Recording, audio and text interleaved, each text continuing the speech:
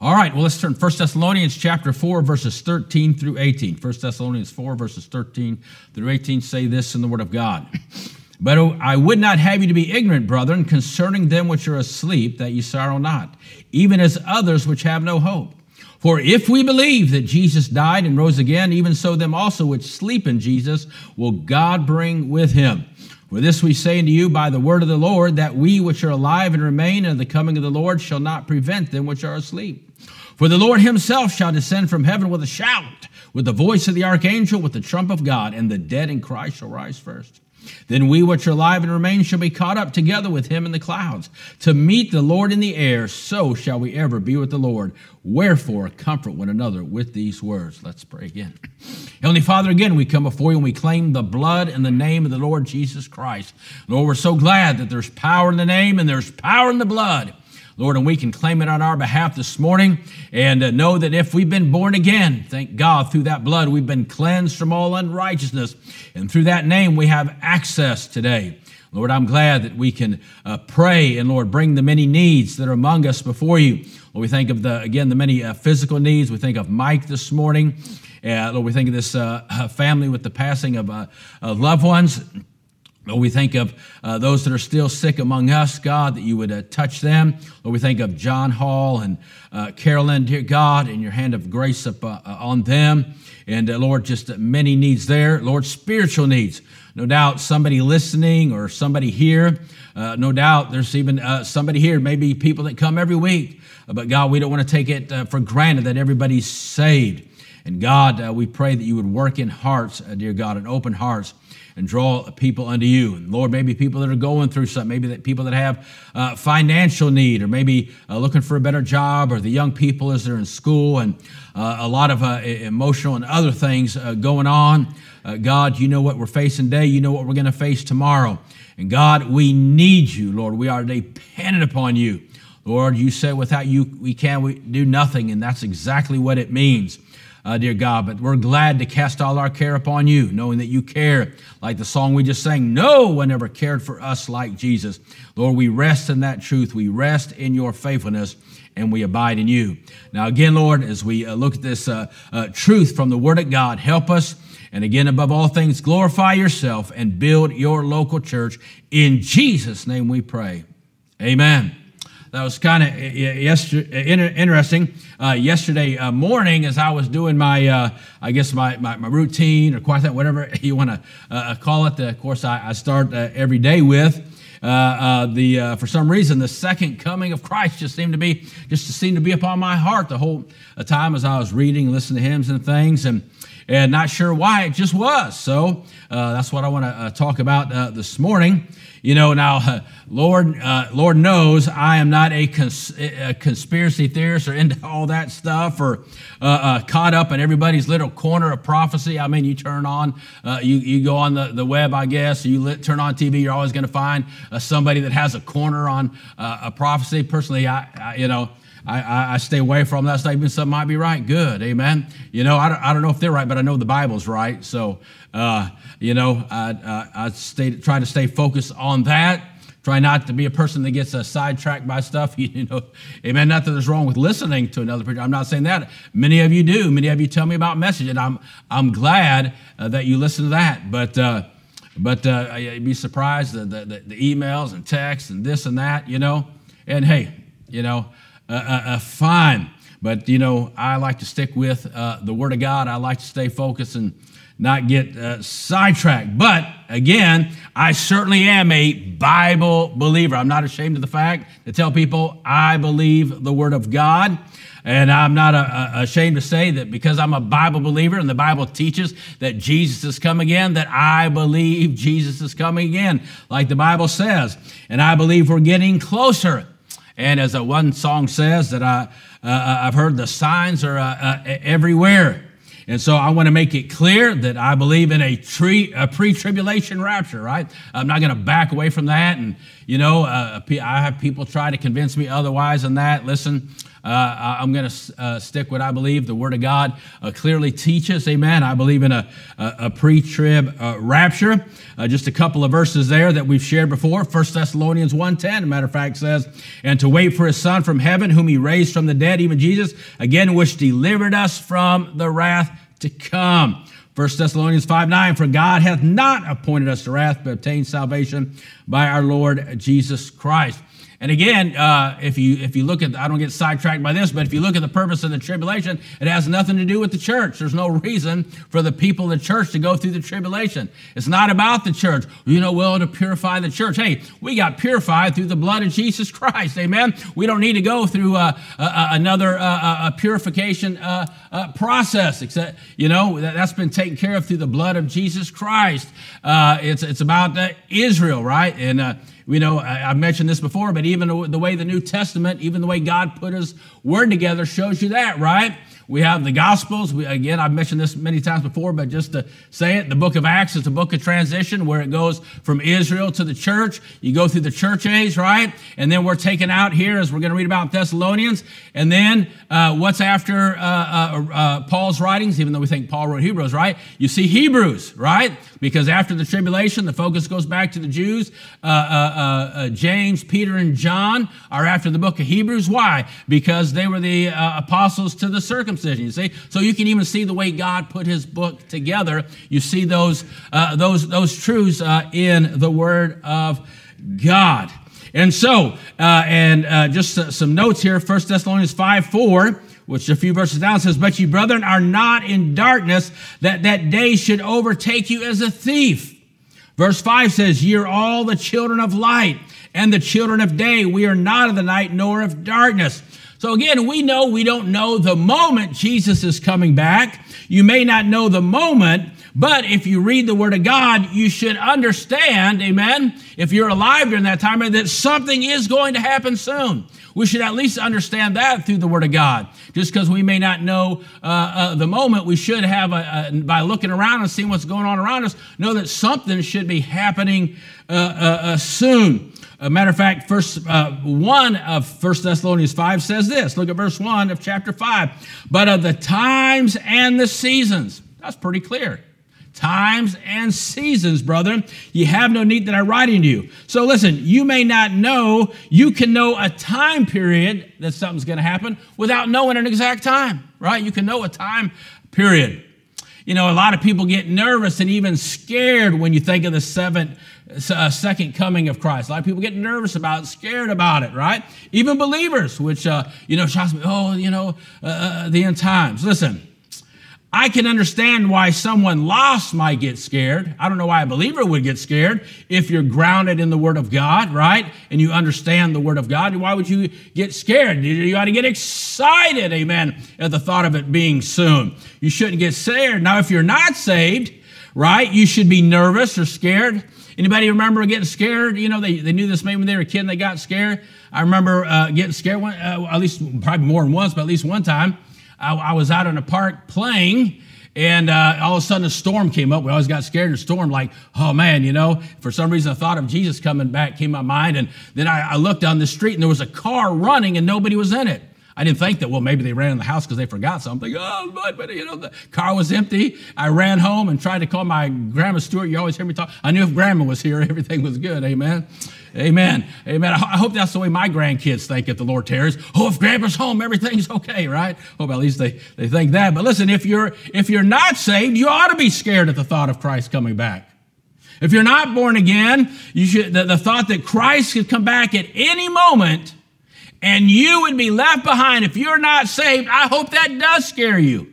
I hope that does make you nervous. I hope that does make you worry that any moment, a bunch of us could disappear and you'd be sitting here alone and not knowing what to do. That ought to scare you. Now think about that. Think about, just the thought of that happening, right? Think about a mother. A mother, she goes in to check on her baby. She's not saved. The baby's gone. Boy, what a sad thought that is. Or a father comes home. A father comes home. Maybe mom and the kids got saved. They went to church, but the father kept rejecting. He comes home one day from work. Family's gone. Or even a grandparent, oh man, on the way down to go see the grandkids. But by the time he gets there, the grandkids are gone. What a sad thought, and so many other things. Boy, I sure want to make sure I'm saved, if I'm on a plane. You're like the one person got on a plane and they were all nervous, and the person next to them trying to come and said, don't worry. If it's your time, it doesn't matter where you're at. You could be at home if it's your time. He said, I'm not worried about if it's my time. I'm worried about if it's the pilot's time. Amen. Well, just in case the pilot goes, amen, I want to be ready, amen, for that. But here's the thing. God is preparing for Christ's return. God is preparing. Again, I think about, 30 years ago when I was in Germany, and I was there when the Berlin Wall fell in Germany and all that stuff, and seeing all that history taking place, and knowing that I was part of I think God preparing for the end times. I firmly believe that the Berlin Wall had to happen, right? For all that to take place, so them Jews could come out of Russia and get back, so all that stuff could happen. I don't want to get into all that, but I believe that was part of God preparing. And you say, but that was 30 years ago. Remember, time means nothing to God. Time means nothing to God. We've been going through 2 Peter chapter 3, and verse 8 of 2 Peter chapter 3 says this, but beloved, be not ignorant of this one thing, that one day is with the Lord as 1,000 years, and 1,000 years is one day. Time means nothing to God, but understanding that time means nothing to God, knowing the Word of God, we also understand that God is on a time schedule at the same hand. He is on a time schedule. Just like when Jesus Christ came the first time, right? We just celebrated Christmas. When he came the first time, right? God had a schedule for that. Galatians 4:4 says this, but when the fullness of time was come, God sent forth his Son. Now think about that for a moment. When the fullness of time was come, God sent forth his Son. Now, how did he do it that time? Well, it says, made of a woman, made under the law. Well, that's how he came that time when the fullness has come. And I believe God has a schedule. And you know what? And when the fullness of time has come again, then God's going to send forth his Son again. It says when the fullness of time was come for his first coming, then he sent his Son. And when the fullness of time has come for his second coming, then the Father will send his Son again. I think that verse gives a good thought. And before I get in these verses, I want to look at a few things perhaps that line up with God's word in our day, unlike any other time in history that we know of. Now, I'm not going to make some prophecy, but I think we can look around us and see some things. I'm not I'm not that smart, so I got to keep stuff simple, right? But it's funny, as I was sitting there yesterday, going through my routine, all these thoughts started coming to my mind, and this is one thing that came into my mind. And when we look around us in the world, what do we see? We see confusion. We see confusion. Well, speaking of confusion, it's interesting that the doctrine of Christ's return is one of the things that the devil likes to keep believers confused about. Pre-trib, mid-trib, post-trib. We already said where I firmly stand, amen, on that. But remember this, right before Christ's coming, the first time, like we mentioned, the world was what? In a time of confusion and being ordered around by the government. I thought that was kind of interesting. Luke 2 says this. I found this interesting. Never thought about it this way, but when I looked at this verse yesterday, it says, and it came to pass in those days that there went out a decree from Caesar Augustus that all the world should be taxed. What? The whole world, in no world there, right, was being commanded by the government, amen, to do something. And we're at a point again where the governments of the world, that all the world should do a thing. We're seeing that every day, right? All the governments of the world are commanding the people of the world to do certain things. Confusion. Let me give you some verses. James 3, verses 15 through 17 say this. James 3, verses 15 through 17 say this. The wisdom this wisdom, now there's a context there, but I'm going to begin at verse 15, descendeth not from above, but is earthly, sensual, devilish. Verse 16 of James 3, for where envy and strife is, there is confusion and every evil work. Confusion and every work. Boy, that's what we see in the world today. Confusion and every evil work. Verse 17, but the wisdom that is from above is first pure, then peaceable, gentle, easy to be entreated, full of mercy and good fruits, without partiality, without hypocrisy. You see, the wisdom that doesn't come from above, that comes from the devil, that comes from the world, causes confusion. It's God's wisdom that brings peace. 1 Corinthians 14:33 says this, God is not the author of confusion. So when you see confusion, right, you see that God is not in control there, right, that the devil's in control. And of course, we know the Bible talks about spiritual wickedness in high places, amen? And we certainly see that in the governments of the world. God is not the author of confusion. And what is confusion? Confusion means this. It means, in these verses, it means to be unstable. It means lack of order in society. It means distraction of the mind. Now think about that. Lack of order in society. Distraction of the mind. I think that's the big one right there. Distraction of the mind, which the government and Satan like. They love when people's minds are distracted. Why does the government like it? When people's minds are distracted. Why does Satan like when people's minds are distracted? Because it's what? Easier to control people. It's easier to control people, right? Get them emotional. When you have people emotionally stirred, when you have people confused, it's easier to control them. And in history, when did most dark leaders appear? In times of confusion in a particular country. But now, you see, when was a country looking for a strong leader, right? Right? In the midst of confusion. And the world's in the midst of confusion, so they're going to be looking what? For a strong leader. You know, and I look at these things as, I'm not saying something's going to happen tomorrow, but you got to remember, before God does something, he prepares for it. Just like what? Before he brought Jesus in Bethlehem, he prepared for it. He had the world stirred up so that Joseph would end up in Bethlehem. There had to be a preparation for it. And before Jesus comes again, there has to be a what? A preparation in the peoples of the world for what God is going to do when he fulfills his word. And so the people have to be in a state of confusion and instability so that they'll easily receive what, amen, the devil throws before them. So one, I don't want to get caught up, but we see confusion. Another thing we see in the world, we see what is going on in the world of commerce, if you will. That's the way I put it. Look at Revelation 13. Revelation 13. We'll jump in the middle of this right here.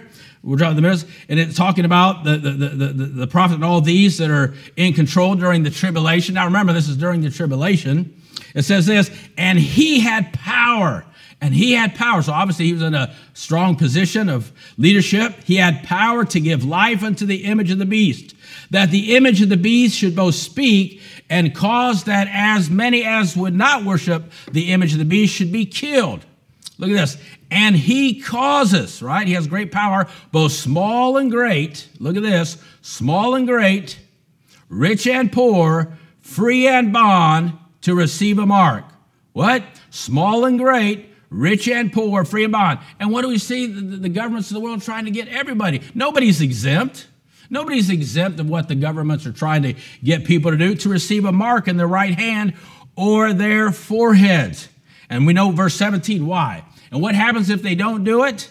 That no man might buy or sell save he that had the mark, or the name of the beast, or the number of his name. Of course, we know verse 18. Here is wisdom. Let him that hath understanding count the number of the beast. For it is the number of man, and his number is 666. So we know 666. Well, we know that's the mark, right? We see this person was in a position of authority. Now, here's the thing. You know, everybody's being forced to take the vaccine. Now, is that the mark? Of course, that's not the mark. But what we're seeing is a preparation in people's minds and the government of being able to make people do things. And if they don't do that thing, they can't what? Oh, well, you can't come into our store. You can't have a job. Where are we in America and the world when military people that have been faithful to their country are getting kicked out just because they won't take a shot? Where are we? You see, that shows, that's preparing the mind. And listen, when the government, when the military starts to fall in a country, that's when you know a country is in trouble. When the military isn't standing up, against leaders. And we know there has to be an order there. But you see, no, do I think, and there's a lot of conspiracy things about the shot. I don't get into all that sidetracked by that, because the point isn't the shot. The point is how it's preparing minds and hearts of people on a large scale. What? That, if we don't do this, if we don't give in to the government, we're not going to be able to buy or sell or eat or have a job. You see, there has to be a preparation. So I don't think the shot is it by no means, but there must be a preparation, a mindset, a dumbing down and a wearing down of the people. That has to happen. That has to happen before the thing happens, right? You always prepare people for a big event, and the government knows that, right? We all know the story of the frog in the water, right? So I wouldn't get into all the conspiracy theories concerning the vaccine, again, because at the end of the day, the vaccine is not the main issue. It could be no different than any other. I'm not going to get into all that, all right? The issue, again, is the preparation and mindset of what the Bible says will happen one day, right? Of course, I don't expect to be there, but again, even before that happens, there has to be a preparation of the people and that mindset that, hey, if you don't do this, if you don't listen, you're not going to be able to buy or sell, have a job. And where have we ever been in history, at least, right, on a worldwide scale, where that happened? And quickly, this is all introduction. Then, normally when you have a long introduction, you have a short message, but I have both, so I'm trying to hurry. So here, we see the world's ability, then we see the world's ability with communication. The world's ability with communication. Turn over to Revelation chapter 11. Revelation chapter 11. It says this, verse 7 of Revelation chapter 11, and when they shall have finished their testimony, the beast that ascendeth out of the bottomless pit shall make war against them, and shall overcome them and kill them. Of course, it's talking about the prophets, right? During the tribulation, verse 8, and their dead bodies shall lie in the street of the great city, which spiritually is called Sodom and Egypt, where also our Lord was crucified, right? Jerusalem. Verse 9, and they of the people and kindreds and tongues and nations. Look at this. The whole world shall what? Shall see their dead bodies. The whole world's going to see their dead bodies when? 3 days and a half. The whole world's going to see those bodies lie in the streets for 3.5 days, and shall not suffer their dead bodies to be put in the grave. Now look at this. So what's one thing you see there? The whole world's going to see those bodies lay there on a 3.5 day period. Secondly, what do you notice? And they that dwell upon the earth shall rejoice over them and make merry, and shall send gifts one to another. Look at that. Send gifts one to another. Because these two prophets tormented them that dwell on the earth. And after 3.5 days and a half, the Spirit of life from God entered them, and they stood upon their feet, and great fear fell upon them which saw them. So look at this. Again, reminder. The whole world sees their bodies, right? And the whole world sends gifts one to another. Just a few decades ago, this would have been impossible.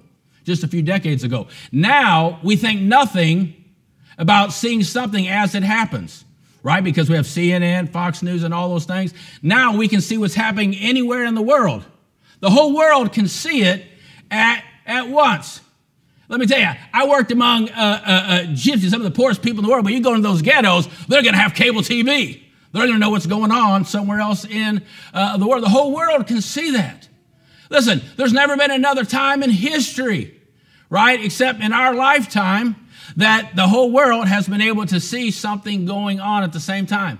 And then within a 3.5 day period, I remember when FedEx, I think it was FedEx or one of them first came out, they showed how somebody was sending something to somebody in Europe on the ship, you know. Oh, wow, in only 6 months, Charles, I received this gift. Oh, my, thank God for ships, you know, something like that. And then something else, it got down to a few weeks. Now, you know, Amazon delivers stuff at the same day in some places, right? And so what other time period in history has everybody been able to see the same thing, right, happen at once? What other time in history has the world been able to send gifts anywhere in the world within a 3.5 day period? I just think that's amazing. So you see the world in confusion. You see the world, amen, in commerce that, hey, if you don't take this, you can't buy or sell. But you see preparing the mind, preparing the mind. Now again, though we don't like living through what we're dealing with about, oh, am I going to have a job and this and that? Listen, but on the other hand, more than this should scare you or make you nervous, amen, it should settle in your heart, amen, once again, the truth of the Word of God. This is the Word of God. This book came from God, and you see, how can anybody doubt, amen, that this is the Word of God? And that, listen, again, I've said it before, a man personally can reject God, right? Man can reject God personally, but mankind cannot reject God prophetically. Amen. So you can do something to stop God working in your life personally, but mankind cannot stop God prophetically from fulfilling His word. And so God is going to fulfill His word. And look, and the more they fight against it, just like when Jesus was being crucified, right? As Brother Wood showing us in the Sunday school class, the more they fight against God, the more they fall into His trap of fulfilling the word of God. And as the world's out there denying God and doing all these things and fighting against God, the more they are falling into the trap of fulfilling His word. So what I'm saying is, am I trying to put a time? No, I'm just trying to show you, amen, again, that this is the word of God. And He is the God of the word.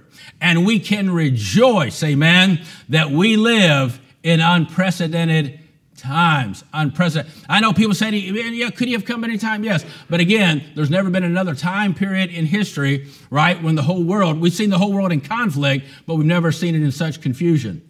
Where you had, where they were determining whether you could have commerce based upon something you did, listening to the government, and whether the whole world could see something happen at the same time. You can't get away from the Word of God. I'll stop there. That was introduction. But let's get back to 1 Thessalonians chapter 4.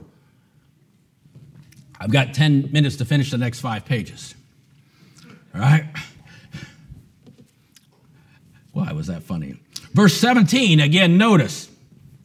Then we which are alive and remain shall be what? Caught up together. Notice that phrase, caught up, caught up. The phrase caught up. That is why we use the word rapture, right? Rapture. You know, now listen, I hear people say the word rapture is not in the Bible. Well, I'm glad you know how to use a concordance, right? Or your Bible software, whatever it is, right? Yet, no, the word rapture is not in the Bible, but the teaching is. But on the other hand, the word Trinity is not in the Bible, but the triune God is in the Bible. Listen, I think about this. God is not mentioned in the book of Esther. But you cannot deny, amen, God is in the story of Esther, right? So just because, don't get caught up in people's little phraseology and all that stuff. And, people try to, it's not, yes, the teaching is. And let's talk about that for a second. Don't let people get you sidetracked. The Bible is clear about Jesus coming and the teaching of what we call the rapture. Now, what does the word rapture mean? It means to grasp or lay hold on, to take possession of with great force and through a strong action or motion, right? To pull out, right? Just like if you were standing on the street and all of a sudden your kid went to jump out in the street and a car was coming, you would snatch him back quickly, right? Amen. You would pull him back. Think of that thought. So that's what is meant by the phrase "caught up," which you see mentioned to or alluded to several times in the Bible. You see, the word rapture explains how we will be caught up. Let me give you several verses that use the thought of being caught up or caught away. Acts 8:39, right? Where Philip is with the Ethiopian eunuch, and then, of course, after he baptizes him, it says this in verse 39 of Acts 8. And when they were come up out of the water, the Spirit of the Lord caught away Philip. The Spirit of the Lord caught Philip away, right? And he saw him no more. Right? And he saw him no more. That's what's going to happen to us. The Spirit of God is going to catch us away, amen? And they'll see us no more, if you will. 2 Corinthians chapter 12 and verse 2, Paul said, I knew a man in Christ about 14 years ago, whether in the body I cannot tell, whether out of the body I cannot tell. Such an one, what? Caught up to the third heaven. Now, turn over to Revelations 12, because this is a good verse here. It says this, Revelations 12:5. It says, and she brought forth, Revelation 12:5, she brought forth a man-child who was to rule all nations with a rod of iron. Look at this. And her child will, look at that, caught up unto God and to his throne. That's what's going to happen to us, amen? We're going to be caught up unto God and his throne. Again, that word caught up means to take something to oneself. To take something to oneself. And that's what God's going to do when he comes back. He's going to take us to himself. It means to snatch away. What's interesting, I thought this was interesting, that same word is used for stealing. It's used for robbery, which I think is kind of interesting because we know the Bible says he'll come as a thief in the night. And that same term of being caught up is used, right, to snatch away is also used in stealing or robbery, right? You go in and you snatch something away, right, before you get caught, right? Before somebody sees you. And so that's what's going to happen when the Lord comes back. One of the best types of the rapture, of course, is Elisha. In 2 Kings chapter 2, verses 1 and 11, it says this, and it came to pass when the Lord would take up Elijah into heaven, what? By a whirlwind, that Elijah went up with Elijah from Gilgal. Verse 11 of 2 Kings 2. And it came to pass, as they still went on and talked, that behold, there appeared a chariot of fire and horses of fire, and parted them both asunder. And Elijah went up by a whirlwind into heaven. You see, Elijah was caught up. He was snatched away by a strong gale of wind, which is likened to a great work of the Holy Spirit. Remember when Acts 2, like a rushing mighty wind came in, it says. But here's what I thought was found interesting. If you read a few verses down, what happened after Elisha went up and Elisha took the mantle and he went back across the river, and who was standing there? Those sons of the prophets, right? Those modernists, those liberals, right? That's what they were. It's interesting that the religious ones, they were always doubting and questioning the true believers. Remember, every time Elijah said he was going to follow Elisha, know you not that God's going to take the head of your master today? And Elisha, I always like what Elisha said. He'd say, hold ye your peace, right? Which is a gentleman's way of saying, shut up and mind your own business. Right? That's what he said, right? Mind your own business. But they were always questioning what God was doing. But it's interesting that the religious ones and those that were always doubting and questioning the true believers try to come up with an explanation of what happened. Remember, they try to come up with an explanation of what happened, right? Just like it's what's going to happen when we get called out. They're going to try and come up with an explanation. Verse 16 of 2 Kings 2 says this, and they said unto him, behold, now there be with thy servants 50 strong men. Let them go, we pray, and seek thy master, lest peradventure the Spirit of the Lord hath taken him up and cast him up upon some mountain or into the valley. And he said, ye shall not send. Of course, he lets them go and they don't find him. What they're saying is, let's go see if there's another explanation of what happened. Amen. And that's what's going to happen when we get called out. They're going to try and come up with another explanation, but of course they're going to search and find out, hey, that must have really happened, just like they said it was going to. So quickly, 3 minutes to get through the rest of the verses. But notice verse 13, I would not have you to be ignorant, brethren, concerning them which are asleep, that ye sorrow not even as others which have no hope. So thank God it is not that we do not sorrow. Remember that. It's okay to sorrow when a loved one dies. It's just that we don't sorrow as others. We sorrow with hope still in our heart.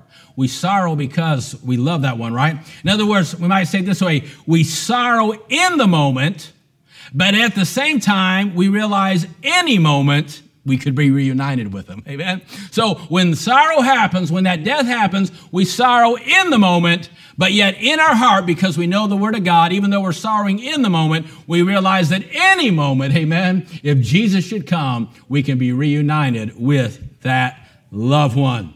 So verse 14 says what? For if we believe that Jesus died, and that's the key, if we believe, Jesus makes all the difference. Whether it's death that happens in your family, whether it's anything that happens in your life, the difference of how you're able to respond is your personal relationship with Jesus Christ. That's what's going to make the difference when sorrow and heartache comes into your life is, first of all, do you know the Savior? And two, is your relationship what it ought to be with the Savior. You see, Jesus is coming again. And when you realize that, when you believe that, you see, once you believe in who Christ is, and once you believe what he's done for you, you'll have no problem believing anything else written in God's word. You see, one day I believed that Jesus died for me, shed his blood for me, was buried and rose again the third day for me. And that day I was born again in the family of God. And that day I became a Bible believer. And that because I believe in what Jesus did for me, I have no problem believing that Jesus created everything in this universe in 6 24-hour days. I have no problem believing that. I have no problem believing the universal flood.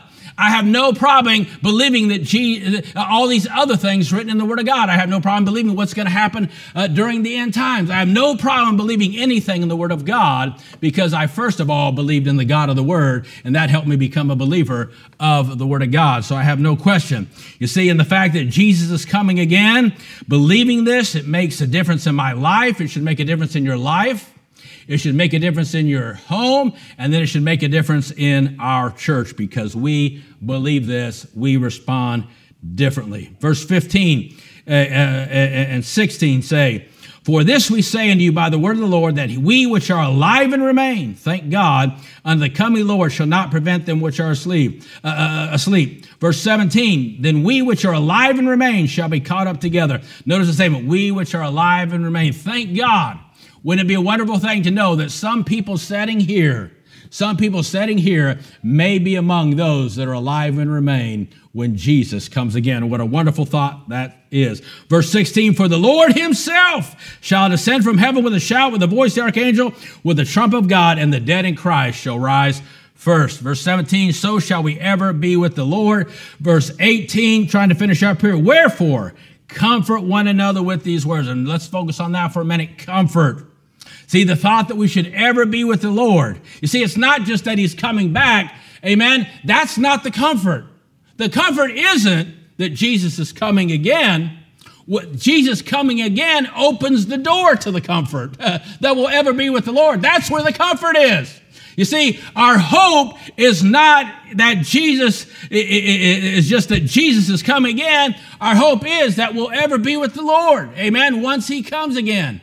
So him coming again is not the hope. That just opens the door to the hope, amen, that, hey, this is the day we'll ever be with the Lord. Wherefore, 1 Thessalonians 5:10 says, who died for us, that whether we wake or sleep, we should live together with him. And that's the great thing. Whether alive or dead it is coming, here's the main thing. The end result is the same. We're reunited and will ever be with the Lord. Verse 11 of 1 Thessalonians 5 again uses the word comfort. "Wherefore comfort yourselves together and edify one another, even as also ye do." Now, how do we find comfort? Well, we find comfort, the comfort of rest. You see, those that are asleep. You see, the body is just sleeping, and one day it's going to come out of there. Remember that. And I thought this was interesting. The word cemetery. Do you know what the word cemetery means? It means a sleeping place. I thought that was pretty interesting. That the word cemetery, study the word cemetery. Now, it'll tell you what it is. Don't just look up what it is, look up what it means. And the word cemetery means a sleeping place. You see, it must have been founded by a Christian because he said, hey, this is where we put the bodies that are sleeping till he comes back. Amen. So remember, we're going, so next time say, hey, where are we going? We're going to the sleeping place. We're going to put this body so it can sleep here until Jesus comes again. So next time you have to maybe bury a loved one, don't just think of a cold cemetery. Say, hey, I'm taking mama, I'm taking daddy, I'm taking whoever, I'm taking them to the sleeping place so their body can sleep until Jesus comes again. You see, there's comfort in that thought. Thought of a cold cemetery, that's not too comforting. But the thought of, amen, mama's in a sleeping place, daddy's in a sleeping place till Jesus comes again. That brings comfort. The comfort of reunion, amen, that we'll see our loved ones and we'll ever be with the Lord. And again, the comfort of remaining. So when you look at the thought of Jesus coming again, amen, there's comfort in the rest to know that that body's just sleeping. There's comfort in the reunion that we'll see our loved ones again. And there's comfort in the remaining that from that point on, we'll remain with the Lord and will be wherever he is. So you see, no matter what's going on in life, these truths should encourage us. You see, because the word comfort means what? To encourage. It means to help. It means to console. It means to make glad and rejoice. And so even in death, that hope that's in our heart, when we look at the Word of God, no matter what we're facing, amen, we can be encouraged, we can find help, we can be consoled, and we can be glad, amen, and rejoice, even in that situation of the hope of Jesus coming again. Just like Peter found comfort in the words of Jesus when he just told him, hey, Peter, you're going to mess up. But let not your heart be troubled. Amen. You believe in God, believe also in me. For in my Father's house are many mansions. If it were not so, I would have told you. Amen. If it were not so, I would have told you. Think about that. God, listen, not only would God not lie, God cannot lie. Amen. Not only he would not lie, he cannot lie. So if he says, he said, I would have told you. If he told us, it's going to happen. Amen. I will come again and receive you unto myself. Why? That where I am, there you may be also, so that you may ever be with me. Receive you unto myself. Again, don't let your heart be troubled with all that's going on in the world today. Don't get caught up in all this stuff. Don't let this stuff worry you. Be comforted. Be comforted. Because like they told them, when Jesus was ascending there in Acts 1, their heart began to be troubled. And they said, hey, don't let your heart be troubled. This same Jesus in like manner will come. What do you mean in like manner? He's going to come personally. He's going to come bodily. He's going to come in the air, and he's going to come before your eyes, believers. Amen? In like manner, he's going to come. So again, our hope is not just in the second coming of Christ, but in the Christ of the second coming. So what a wonderful thing. Thank God for a pre-tribulation rapture, a getting caught up. So you see, here's what's going to happen. Before the rapture, he's going to come for us. But thank God after the rapture, he's going to come with us. Amen. But because we're going to be with him. From that point on, wherever he is. So the excitement isn't just being in heaven. When he's in heaven, I want to be in heaven. But if he's not in heaven, I don't want to be in heaven. If he's on earth, I want to be on earth. Amen. I want to be where he is. Let's finish up here with the Word of God. Turn to Revelation 22 and we'll finish up here. Revelation 22. Look at how the Word of God ends. How exciting how the Word of God ends. Revelation 22. We'll read verses 17 through 20 of Revelation 22 as we finish up. It says this, and the Spirit and the bride say, come. And let him that heareth say, come. And let him that is athirst come. And whosoever will, let him take the water of life freely. For I testify unto every man that heareth the words of the prophecy of this book, if any man shall add unto these things, God shall add unto him the plagues that are written in this book. And if any man shall take away from the words of the book of this prophecy, God shall take away his part out of the book of life and out of the holy city and from the things which are written in this book. Now verse 20, he which testifieth these things says, surely I come quickly. Amen. Even so come, Lord Jesus. Look at how he ends his beloved book. He ends it with an invitation. Verse 17. An invitation. Come. Verses 18 and 19, he ends it with words of warning about its inspiration. This is an inspired book. Don't mess with it. And then he ends verse 20 with words of preparation. Amen. I'm coming. Be ready. I'm coming. Be ready. So think about this. Amen. God has many promises in his book. And what is the last promise? The last promise in the Bible is, surely I come quickly. There's many prayers recorded in the Word of God. We love to read the prayers that are recorded in the Word of God. But what's the last prayer in the Word of God? Even so, come, Lord Jesus. Amen. The last promise in the Word of God is I come. The last prayer in the Word of God is even so, come. Boy, how comforting is that? So, my friends, as we start out this new year, no matter what lies ahead this year, even if it's just more confusion like the last two, we as children of God can find comfort no matter the circumstances because of the great truth, the great doctrine of Christ and his pre-tribulation return. Even so, come, Lord Jesus. Let's pray.